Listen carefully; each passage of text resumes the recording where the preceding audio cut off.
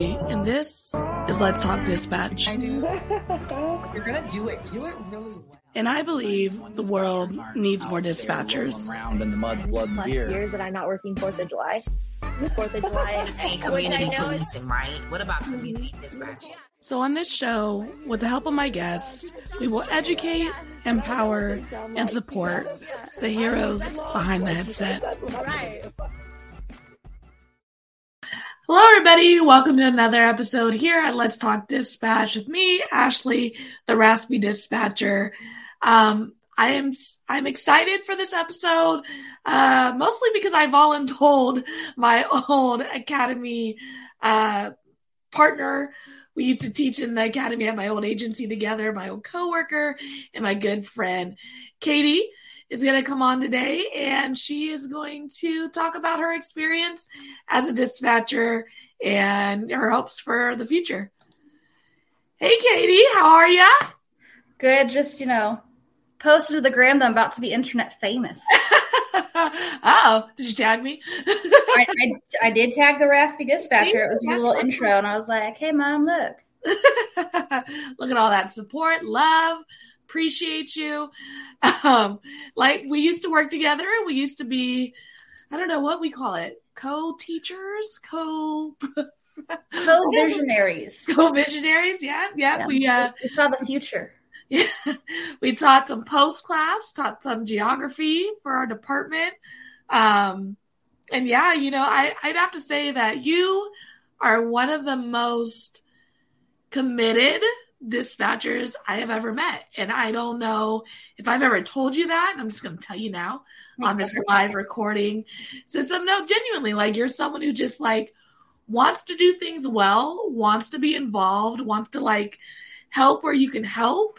And I think we need that in this world of dispatching and first responders and whatnot.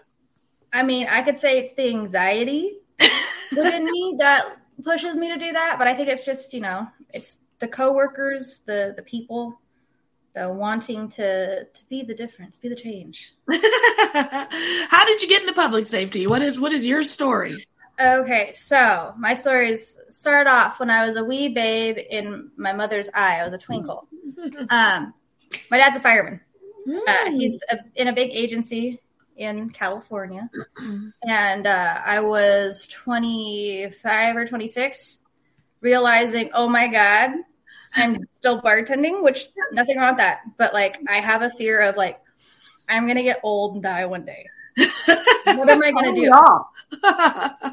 And so I started like looking for anything. I was like trying office jobs, and I was like, okay, this is cool, I guess. Like, I can show up 9 to 5 every day and say like, hello, thank you for calling. And, that stuff. Tried being an orthodontic assistant. Disgusting. Children with braces there are things growing in there. Oh. And they're like, oh, just clean it out. And I'm sitting there, I'm like, I need a fuller face mask. I need a bodysuit. I can smell last week's cheese sandwich. Oh, that's not good. And so I was 25 or 26 and spiraling. I was like, I don't know what I'm going to do. I physically can't bartend forever because like, I don't see a future for myself in that. And I wasn't someone who grew up and was like, I want to be a doctor. I want to be a policeman. I want to be a dispatcher. I didn't know dispatchers were a thing. And my dad said, you know what? You're a little bit of a control freak. I said, I can see that. Yeah, a little bit. And he goes, why don't you get into dispatch? And I said, like truckers? Like toot, toot, 10-4? And he's like, no, like police, fire. And I was like, what's that about? And he explained his side of the knowledge, being a firefighter, limited. And I was like, firefighters, really people. Explained his idea of, what dispatchers do, and was like, check out, your local government website, see what they're doing. And I was like, okay. And getting the critical appointment was super fast because I was just like, yeah, I'm interested. And they're like, show up for this test. And I was like, okay. I hate tests. I hate them. I've never been a good test taker. So knowing that I was suddenly being asked to take a test and not knowing what the heck it was, I then started freaking out and I was like, I'm not going to do this. Not going to do it. I don't test well, never tested well. That's why I didn't go to college. That's why I didn't finish college. I did like a couple semesters. Yeah. I was going to be a history major because I wanted to be Indiana Jones. That was the one time where I thought maybe I had a dream. Major that's needed for Indiana Jones as a career. So I was like, okay, it's critical tests. Ooh. And my dad's like, oh, they have these online tests. And I was like, online tests, okay. He sends me a link. It was like, oh, for $30, you can do all the online practice tests you want for it. Thank God I did that. I had not touched a computer in like 5 years. Like other than like my phone screen to order something. I hadn't had a full keyboard in front of me. My initial typing score was like 8 words per minute. And they're like, guarantee, you need a guarantee you can type this fast. I'm like, oh, like that's like 15 times below what I should be at. That's hilarious. So for like the next 2 weeks, I was like sitting there just like, the dog jumped over, the quick brown fox jumped over the log. I think that is the sentence they use. I think that sounds. It's something about a fox and a log. So next couple weeks, I'm sitting there. I'm doing it repeatedly. And I'm like, okay, this is great. I take the test. They're like, you passed. I'm like, yay. This must mean I got the job. Nope. I hear nothing for like 6 months.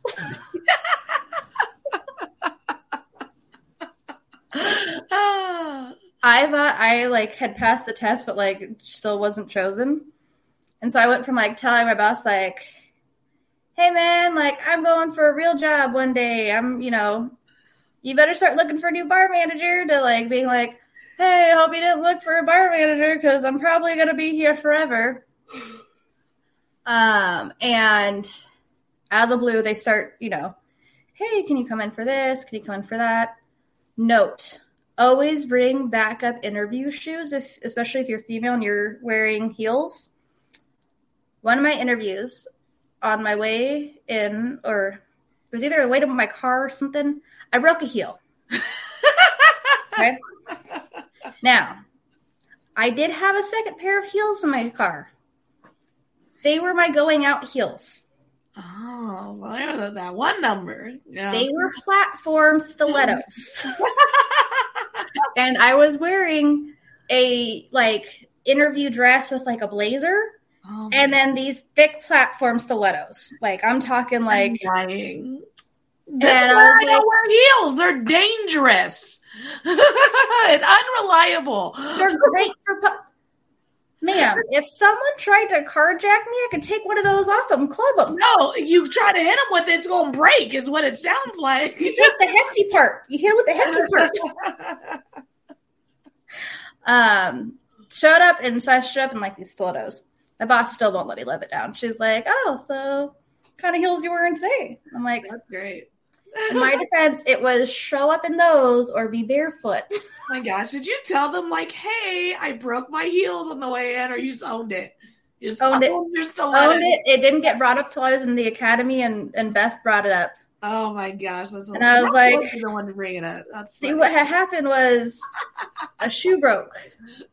And it was like, be on time, be late. I didn't have a second pair of interview shoes. That wasn't something I had. I was like, maybe I'll throw like some kicks on, come in there in some Adidas. Oh my God. In my Adidas. I didn't have time to glue my heel back on. They were ready for the next interview. It was fine. Yeah. I mean, that's something you can put into the interview and just be like, dispatchers, we have to be able to turn on the dime and figure it out and, roll with the punches. And you demonstrated that. Yeah. And so after like months and months of, interviews where like they completely humbled me because they're like, oh, why do you have so many fix-it tickets as a 20-year-old? And I was like, oh, I was really bad at like figuring out like that you can't pay those in cash. and that you like actually have to have them signed off, and like admitting every mistake I've ever made as an adult. Most humbling experience ever, especially if you're like me. And adulting did not come easy. So it was a humbling experience in a lot of interviews. But once that was done, it was, ta-da, welcome to the academy, where you think you are going to be ready for it because you made all your flashcards ahead of time. No, you should have known the flashcards because it's test time day 1. They give you a test day 1? I think it was day 2. Oh my gosh. Count. But still, I thought day 1. I thought making the 200 cards. Oh, I was ahead of the game. I was prepared. No, I wasn't prepared. And I'd forgotten how to like learn. Mm-hmm. So like I was like sitting there and I'm like flashcard. And I'm like, why is nothing sticking? That was not my learning style. So that was a whole other story. But that's how I got to dispatch. So so like I've said in the last couple of interviews, is like folks either like know somebody who's in like a first responder field and they get pulled into it, or they just literally like stumble into it, some way, shape, or form. So did your dad ever say anything like, why did you go trying to be a fire dispatcher? Since that's the family job, or hating on the PD side of things. There's a little beef between firefighters and police, So where he is, fire and PD have a different relationship than like my local fire and PD. They're not staging for the same, having police stage for the same things. And his agency, their dispatchers do police and fire. Okay. So like for all he knew, that's what we did. And now like he's one of those like, if it ain't broke, don't fix it. Like I don't have to worry about her. Let's not mess with this. Like she got her retirement. I can be safe now. Ain't that the truth? One child that I crossed it off the list. That kid's done. Did you ever have an urge to go into like the medical side of dispatching? Because I do not. I have no urge to go into the medical side of dispatching. So, somewhat. Between tactical dispatching, where we went out with SWAT, and a couple of calls where I've had the victim of a shooting on the phone, and our fire dispatchers are just as understaffed as police dispatchers. So there are nights where, this one in particular, I could not get through to fire. I can't give medical advice. Oh my gosh. It was really hard. Because like I have basic knowledge, read as like, Girl Scout first aid, Grey's Anatomy. Definitely, Grace. Definitely. I know, like, if it's bleeding from the thigh and it's not stopping with pressure, like, maybe get a tourniquet. But I can't say any of that. And it's really hard when you have someone who's asking you to help them. And you keep getting a, recording of, hey, you've reached the fire department. Stay on the line. Don't hang up. And you're sitting there and you're like, I'm still trying to get you through. Like, they're started no matter what. They're coming to you. I just can't give you instructions to help you. Yeah. And so it made me, I actually asked my boss and was like, hey, if I took a class that was approved by Post for medical, could I then, if this happened again, give medical advice? I can't, because our I guess the way ours works, it would not cover me if something went wrong. Exactly. The liability is so great. I mean, we even have had like lateral dispatchers come in who were at an agency where they did medical, and they, being trained in it, can't give it either, because you're giving, you're giving this advice on behalf of the department you're working for. So you have to follow the policies and procedures that are within the department, because if you go outside of them, you won't be protected. Yeah. And I have to admit, if I told them to put a tourniquet, I can't tell you if a tourniquet could cause you to lose your leg. I don't know what happens if it gets put on wrong. And I will freely admit it. So that's why, like, part of me was like, tell them put on a tourniquet. I'm like, I can't do it. I was like, I mean, have you guys ever seen, a medical show where there's this kind of, I'm like trying to push them towards like apply pressure. Yeah. Yeah. Have you ever, has any of you ever taken a first aid class? Yeah. Have you Like, seen, what to do? Yeah. And it's using your words, wisely, such as, do what you think is best. What do you think? Do what's going to keep you safe. Like, that's something I would always use at my old agency. It's like, do whatever you think is going to keep you safe, because if I tell you to run into a bedroom and lock the door, then that person climbs through the window and you can't get out because the door's locked. It can all come back as a liability on the person giving you that direction. So it's not like the movies, folks. And like a lot of the, dispatch movies that you're watching, it's, we don't have all the answers as the folks who are answering 911. We don't have a blueprint of your house that's We like, do not have if a you blueprint take of this your house. air duct, it's going to lead you to the second floor. Yeah, You take the second floor. There's some stairs.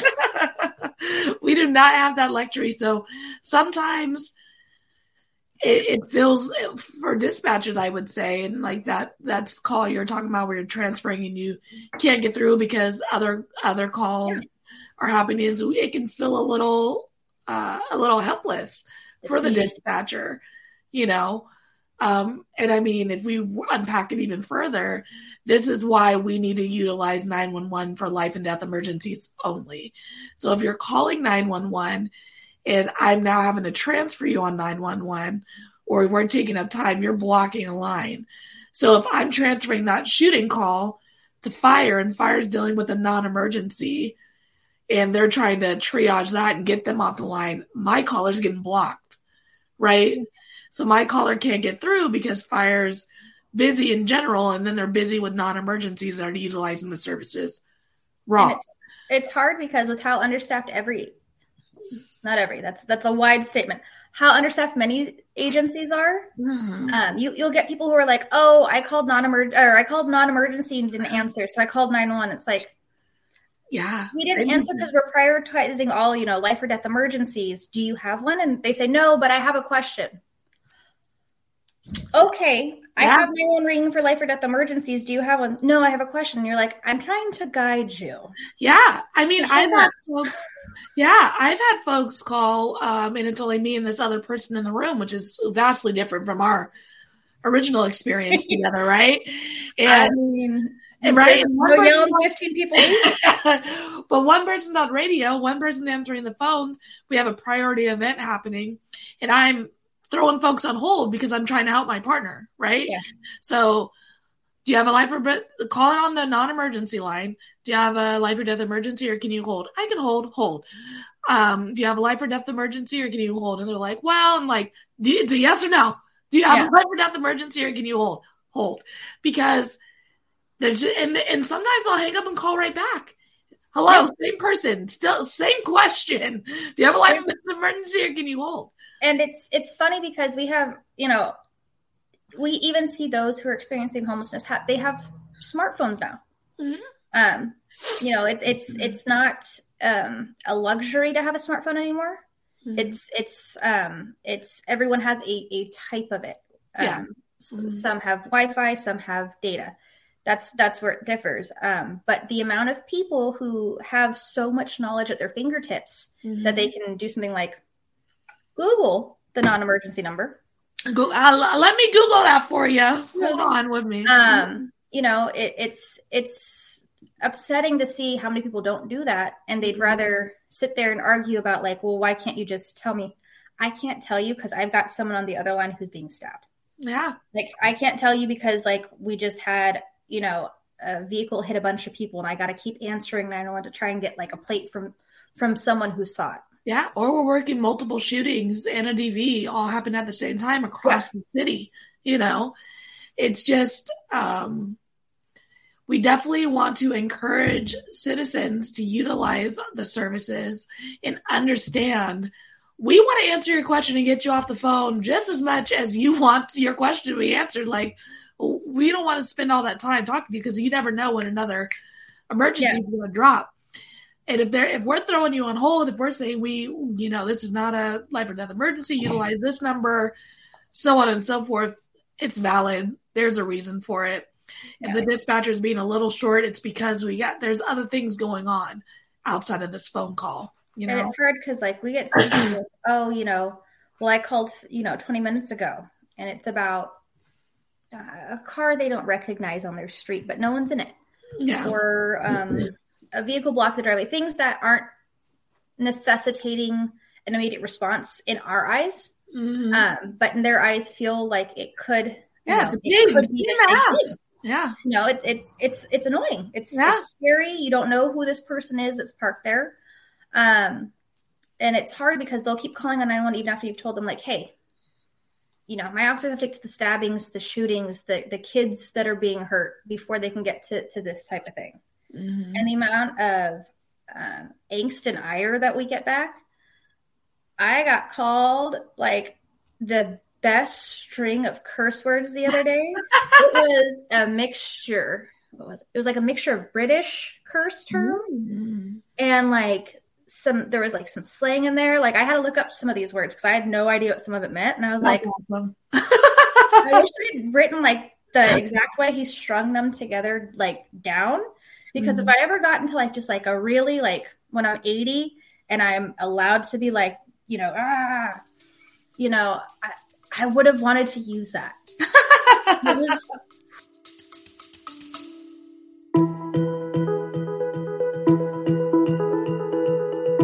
Before we continue, we wanted to take a moment to thank our partners at Prepared. You can learn more about the awesome support and technology Prepared provides to first responders by heading to prepared911.com. Partners like Prepared help to continue our mission of supporting, empowering, and educating the heroes under the headset. You can learn more about our resources and partnerships by heading to theraspidispatcher.com. Now let's get back to the show. It was good. Oh my gosh, that's hilarious. Well, speaking of fire, you said before we got on here that you had a funny fire call that you wanted to share. So I'm bringing it up. What's this fire call? So I got a call from the fire department because a gentleman had a water gun on him, self-admittedly. And I had to explain what a water gun was. Wait, like the little like a little squirt gun? Oh, so they wanted us to stage. They wanted to stage and have us go clear the scene. Yeah. For a and I mean, mind you, there's, Orbeez guns now too. So I explained, it could be from this to this. Because there's different ends of it now because, kids' toys ever changing. Mm-hmm. I was like, could be, child's toy just like choo, choo, choo, like little spurts of water. Or it could be like little gel balls of water. More often than not, child's toys. Can it cause damage? Sure, but so can, throwing a pillow. Yeah. If you do it the right velocity, anything can cause damage. And so it was a really interesting thing to have to explain that. I was sitting there like, what is the correct term for me to use? And how do I say this without sounding like I'm talking down or purposely being rude? Yeah. Because it was like 3 a.m. I'm tired. They're tired. It's towards the end of a graveyard shift. Everyone's, you've put in your 12 hours already, probably. Mm-hmm. You're exhausted. And so I'm sitting there and I'm like trying to compute through my slow brain. Like, what do you mean? What is this? So they literally called up and like, hey, what is a water gun? Well, they asked us to stage. And I was like, for a water gun? Yes. You know what that is, right? No. Oh, okay. So children's toy? Yeah. Children's toy, shoots a little bit of water. Yeah. joked about it with my friends for like we're still laughing about it. But did we end up staging? Did we end up going?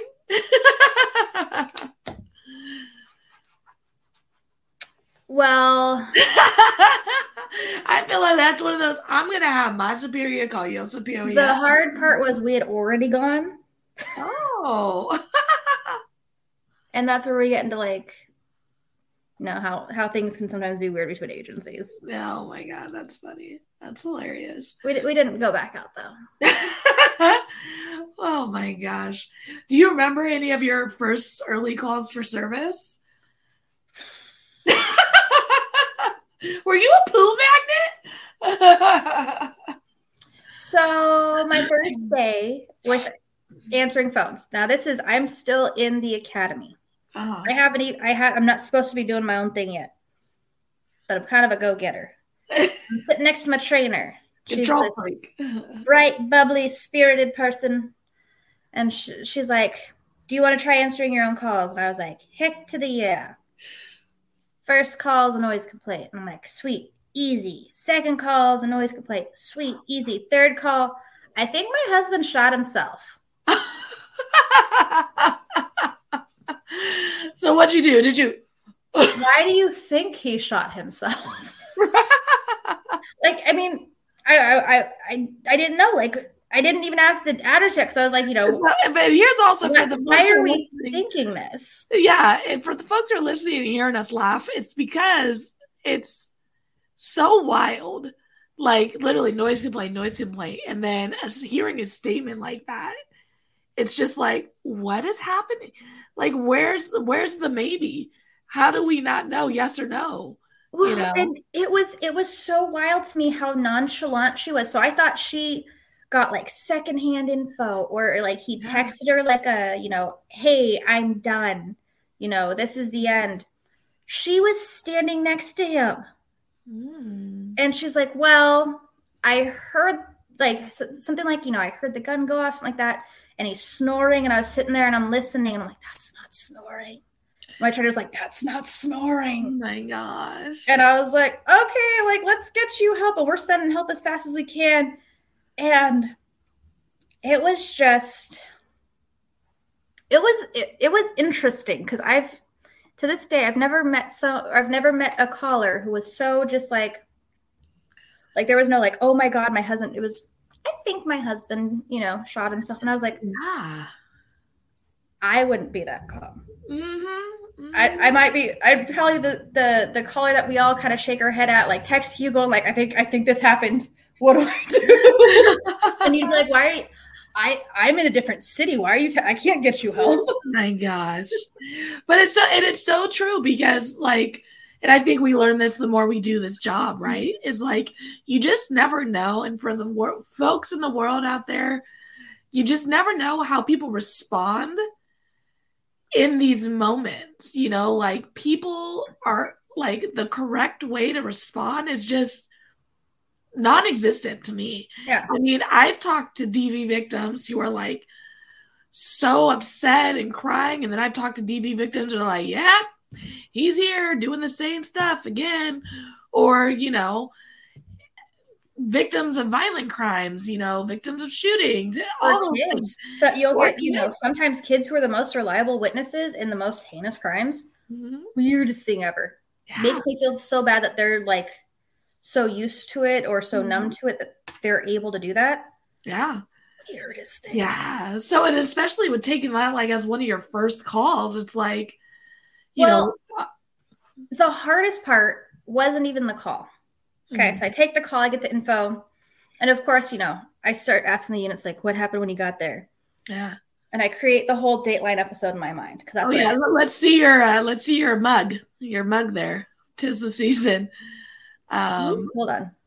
It's either serial killer documentaries or Christmas movies. We either slaying or slaying. So, so I'm doing my whole asking them what happened, and this is mind you, 90% of the time we're not going to know how something plays out, especially that early on into your career because you don't know these officers. They don't know you. They're not going to just give you information. I got lucky because my trainer was super awesome. So she was like, I'm going to put out feelers, figure out what happened. But the worst part of this wasn't the call. It wasn't the sound of the death gargle, which is what she thought was the snoring. Mm. It was the fact that afterwards, everyone kept asking me if I was okay. Mm. And it didn't bother me. Mm.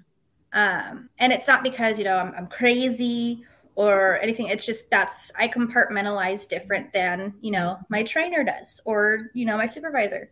But like, that was more upsetting to me than the call because I was like, why am I not? Should I be not okay? Like, yeah. No, I hear you. Yeah, for sure. And so there was a lot of self-doubt. And then like, they had told me, if you need a minute, take a minute. And because they kept asking me that, like, I went and I took a minute and it's like probably midnight because we were on a swing shift. Mm-hmm. And I called my dad because fireman, probably awake. And I was like, is there something wrong with me? He's like, I mean, you got to narrow it down a little bit. Good answer, Dad. Good answer. And I was like, I took this call and I told him about it. And I was like, it's not like making me cry. It's not, making me nervous. And they keep asking me if I'm okay. And I'm fine. And he goes, oh no, that's fine. And he's like, you're just used to it. And I was like, used to it. He's like, you compartmentalize things different. You've heard stories, growing up about stuff. Like to you, what's traumatic isn't what's going to be traumatic to the next person.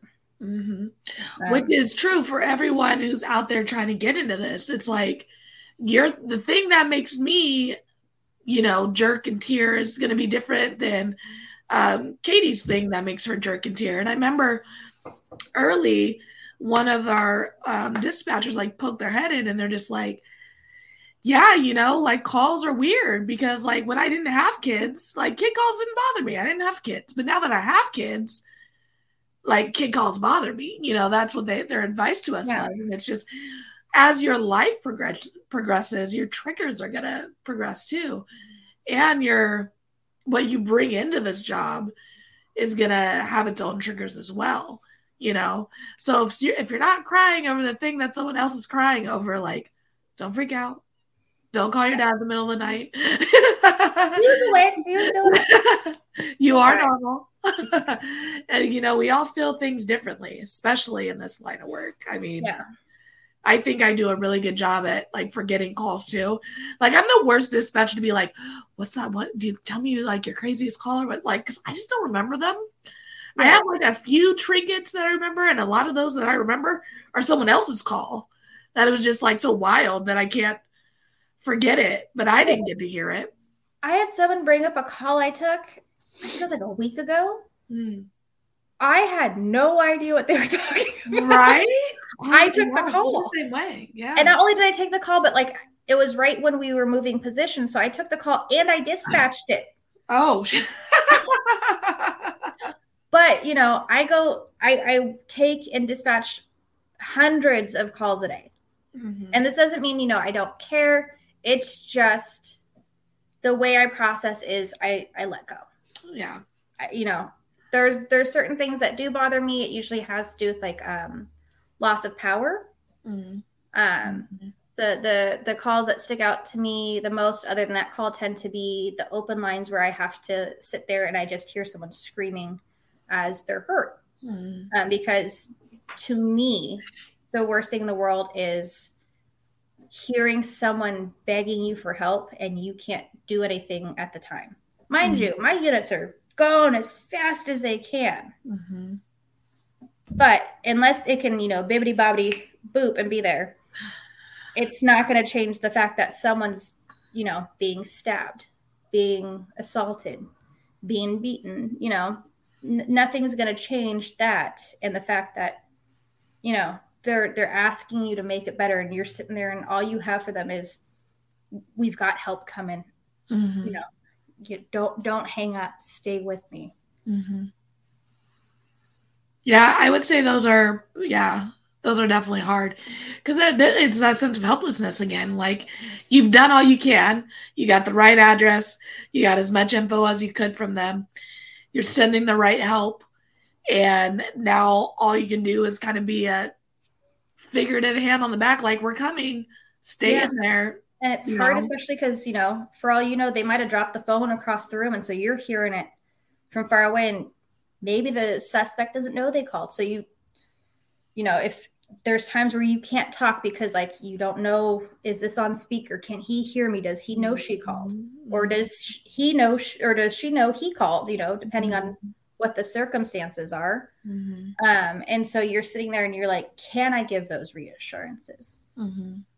Those are the only ones that ever really stick with me. And even those eventually, like, I found a way to exercise them. Not really, but I'm processing still. Yeah. They don't go away overnight. Yeah, they don't. And I think that it's a constant, the way we compartmentalize, the way we decompress, the way we dump, our calls, it's all different for each of us, right? Like how that looks is different for each of us. But the important part, I would say, is that you're actively trying to do it. However it is for you. Like you're saying, I'm exercising them. It's a process. Like as long as you're figuring out the process and you're like constantly working towards perfecting your process, like that's all we can really ask for, because that's going to create that longevity in this career, right? Is being able to take the tough calls, and not even like the tough big calls, like just the constant calls, right? We're constantly hearing trauma. We're constantly listening to folks who are having a terrible day, whose partner is harming them, who a stranger is harming them, or, we have to transfer someone over who's having a medical emergency and their love of their life is no longer breathing, Or just someone who's having a mental health episode and they've lost their grasp on reality. And that can be heartbreaking in and of itself, because you've got these people who they don't see their illness the same way because they're in it. Yeah. Those are always, you'll get one or two who, are just calling to say hi. Yeah. There's some I miss. There's some I miss talking to. I've got one that calls in the regular, and he's got a very distinct voice. And I think this is who I miss. Hello. And then he like says our department. And yeah, he starts his spiel, because he has a very set dialogue that he goes through every time he calls. And I've gotten him so many times that I always stop and I say his name and I say, "Honey, have you eaten today? Are you near our local shelter? Are you staying warm?" And he always goes, "Oh, you always ask me." Yes, and like tells me he ate. Tells me he, if he's staying warm, and then he tells me, never mind, just keep yourself safe and I'll talk to you later. Calls back 10 minutes later because he forgets the conversation. But it's funny because like I have friends who are on patrol who are in the area that he camps in, and they've heard him call and they're like, how did you get him to stop his spiel? And I was like, it catches him off guard, and sometimes they just need that little like bit of caring. But it's sad because literally 10 minutes later he forgets that he had that little bit of caring. It's true. Yeah, it's you get all sorts of different types of trauma, whether it's inner stuff that no one can see but you can hear. Ugh. Yeah. And even those little ones build up, and you just got to find a way to, peer support, therapy, talk to your meditation, talk to your friends, maybe not all your friends, because some people who may not be in it do not necessarily understand sometimes, and they can be a little judgmental. And it's not because they don't love you. Yeah. It's because they haven't experienced the same things. Yeah. But talk to your friends you work with. Yes. It's important to have a village. I still call Ashley. Yes, we do. we're in different villages now, but I still call her. I'm like, hey, so I did thing.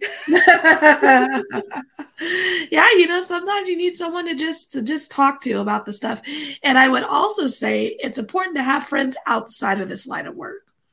someone who is not going to just want to trauma dump with you right after your 12-hour shift. I think that's also important as well, is having those groups of people who are outside and that you can get away from this first responder culture, because it can be consuming, right? Being in this line of work, always worried about calls. I mean, when I left my previous agency and you guys had a big incident happen, like there's FOMO there. There's like, oh my gosh, like I wasn't there with them for this big thing. And, so it's really nice to step away from it as well, because you can't get caught up in all the wanting to be in every call, wanting to know every outcome, trying to get in everybody else's calls because it's interesting, right? Like, Yeah.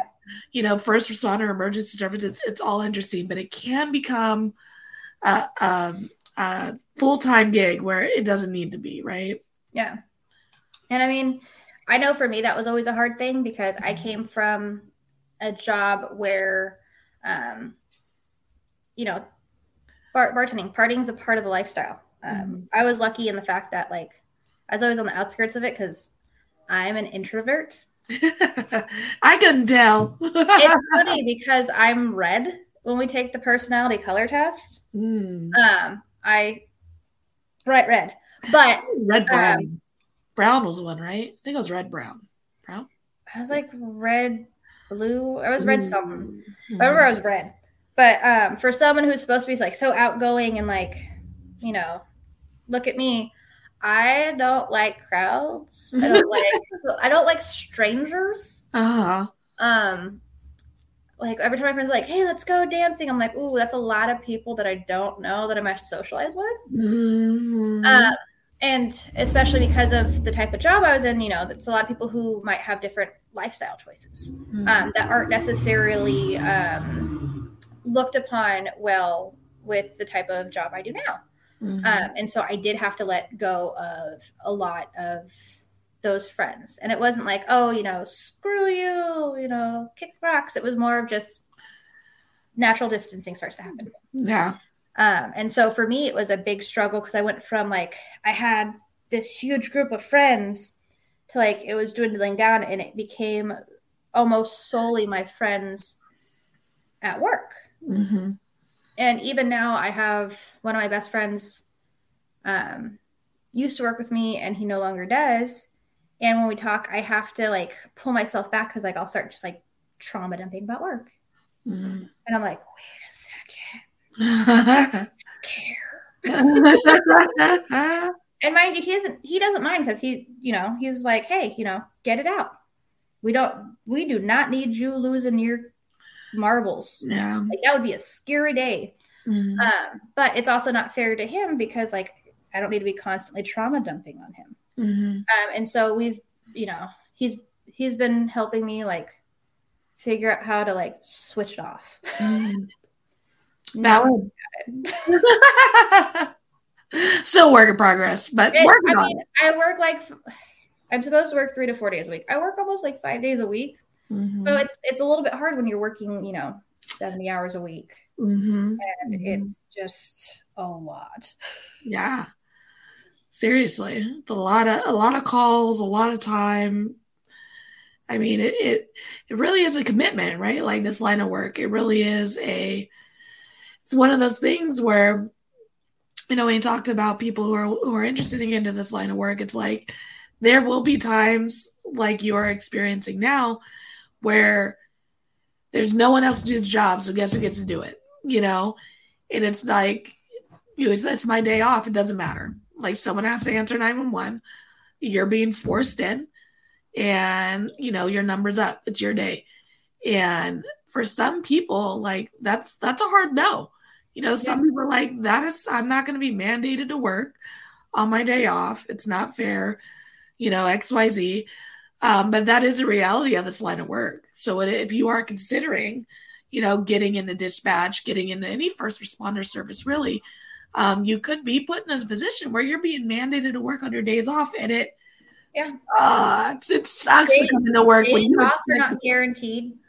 You're not going to get holidays off. Just lose any idea like that you think you have about holidays.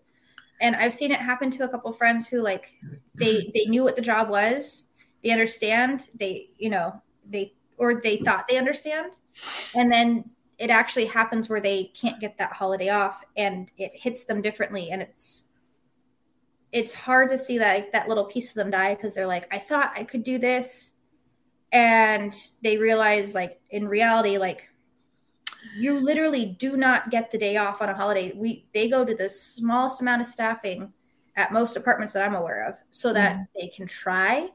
But even then, unless you have like 20 years in, you're probably not going to get the day off. Yeah.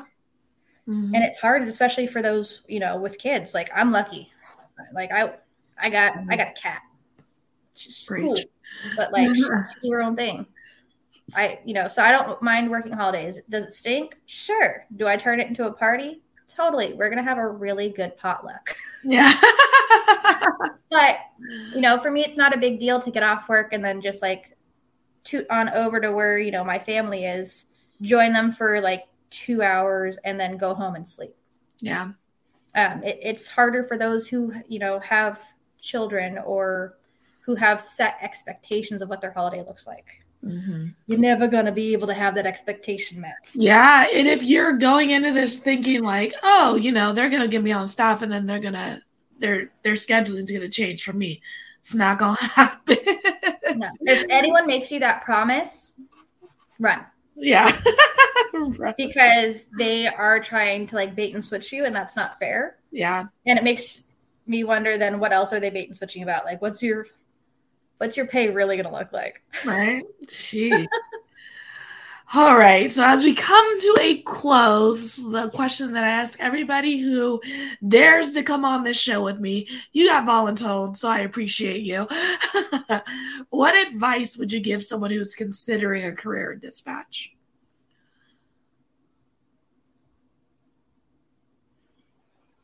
Be honest with yourself about your boundaries. Mm-hmm. In dispatch, you can have very few. If you are someone who is needing specific things, like you can't stay up at night, or you can't handle other people's emotional dumping. Like if your friend or family member unloading on you is too much, this may not be for you. Understand what your boundaries are, understand what your limits are. Do as many sit-alongs as you can during your hiring process, and be honest with yourself. They glamorize this job a lot. We are underpaid. We are underappreciated. And we are overworked. But we make a huge difference. And for a lot of us, I can only speak for myself. I know Ashley and I've talked about this a couple times. It's not about the praise, the money, or the amount of free time we get. It's about the being able to give back, the being able to help. And if that's not enough for you, that's okay. But this might not be the correct path, because it's going to get rough. There's going to be more rough days than there are going to be smooth sailing days. So look in on yourself. Look and do as much research as you can. Listen to calls. Be prepared. And if it's not for you, even if it's 2 weeks in, 2 years in, it's okay. At any point in time, you can say, hey, man, I hit my limit. I was not expecting to feel this way, or, that came out of the blue. Don't put yourself in harm's way for this job. Look after yourself. So Drew, I'm going to just echo that one more time. If you get into this line of work, at whatever point you figure out it's not for you, throw in the towel and know it is okay. Because yes, we need more dispatchers, but we need more folks being happy and thriving in the work they are doing. And if for some reason, whatever reason it being, either the calls are tough, the scheduling sucks, whatever it is, it's not hitting for you, bow out and know that me and Caity support you. we we believe in people understanding and setting their own boundaries. And if this ends up not being the right field and work environment for you, it's okay to back out of it 1,000%.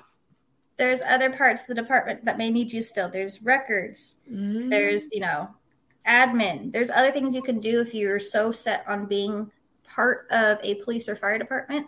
If you decide to tap out, talk to them about checking those out too. Nothing wrong with that. There's no bad part of a department. There's no bad part of a department. It is true. We need all the help we can get in every avenue of the work we are doing, right? So with that, Caity, thank you so much for jumping on with me. I miss you. I miss our teaching sessions, our rants at work. I miss our beach hut. Our what? Our beach hut. Our beach hut, yeah. I'm all the things. I miss you guys out there so much. But I do appreciate you jumping on with me. I'm going to kick you out respectively, and I'll be right back with you. All right, everybody. That was another great episode here at Let's Talk Dispatch. Again, Caity, thank you so much for coming on with me. It's always refreshing talking and chatting with folks who you've been through it with and continue to go through it with. So, again, thank you so much. Like, subscribe, tell a friend, and until next time, stay raspy, everybody. Thanks for joining us on today's episode of Let's Talk Dispatch. Don't forget to subscribe on YouTube at The Raspy Dispatcher, follow us on Instagram, and check out Let's Talk Dispatch anywhere you listen to podcasts. I'll see you next time, and stay raspy.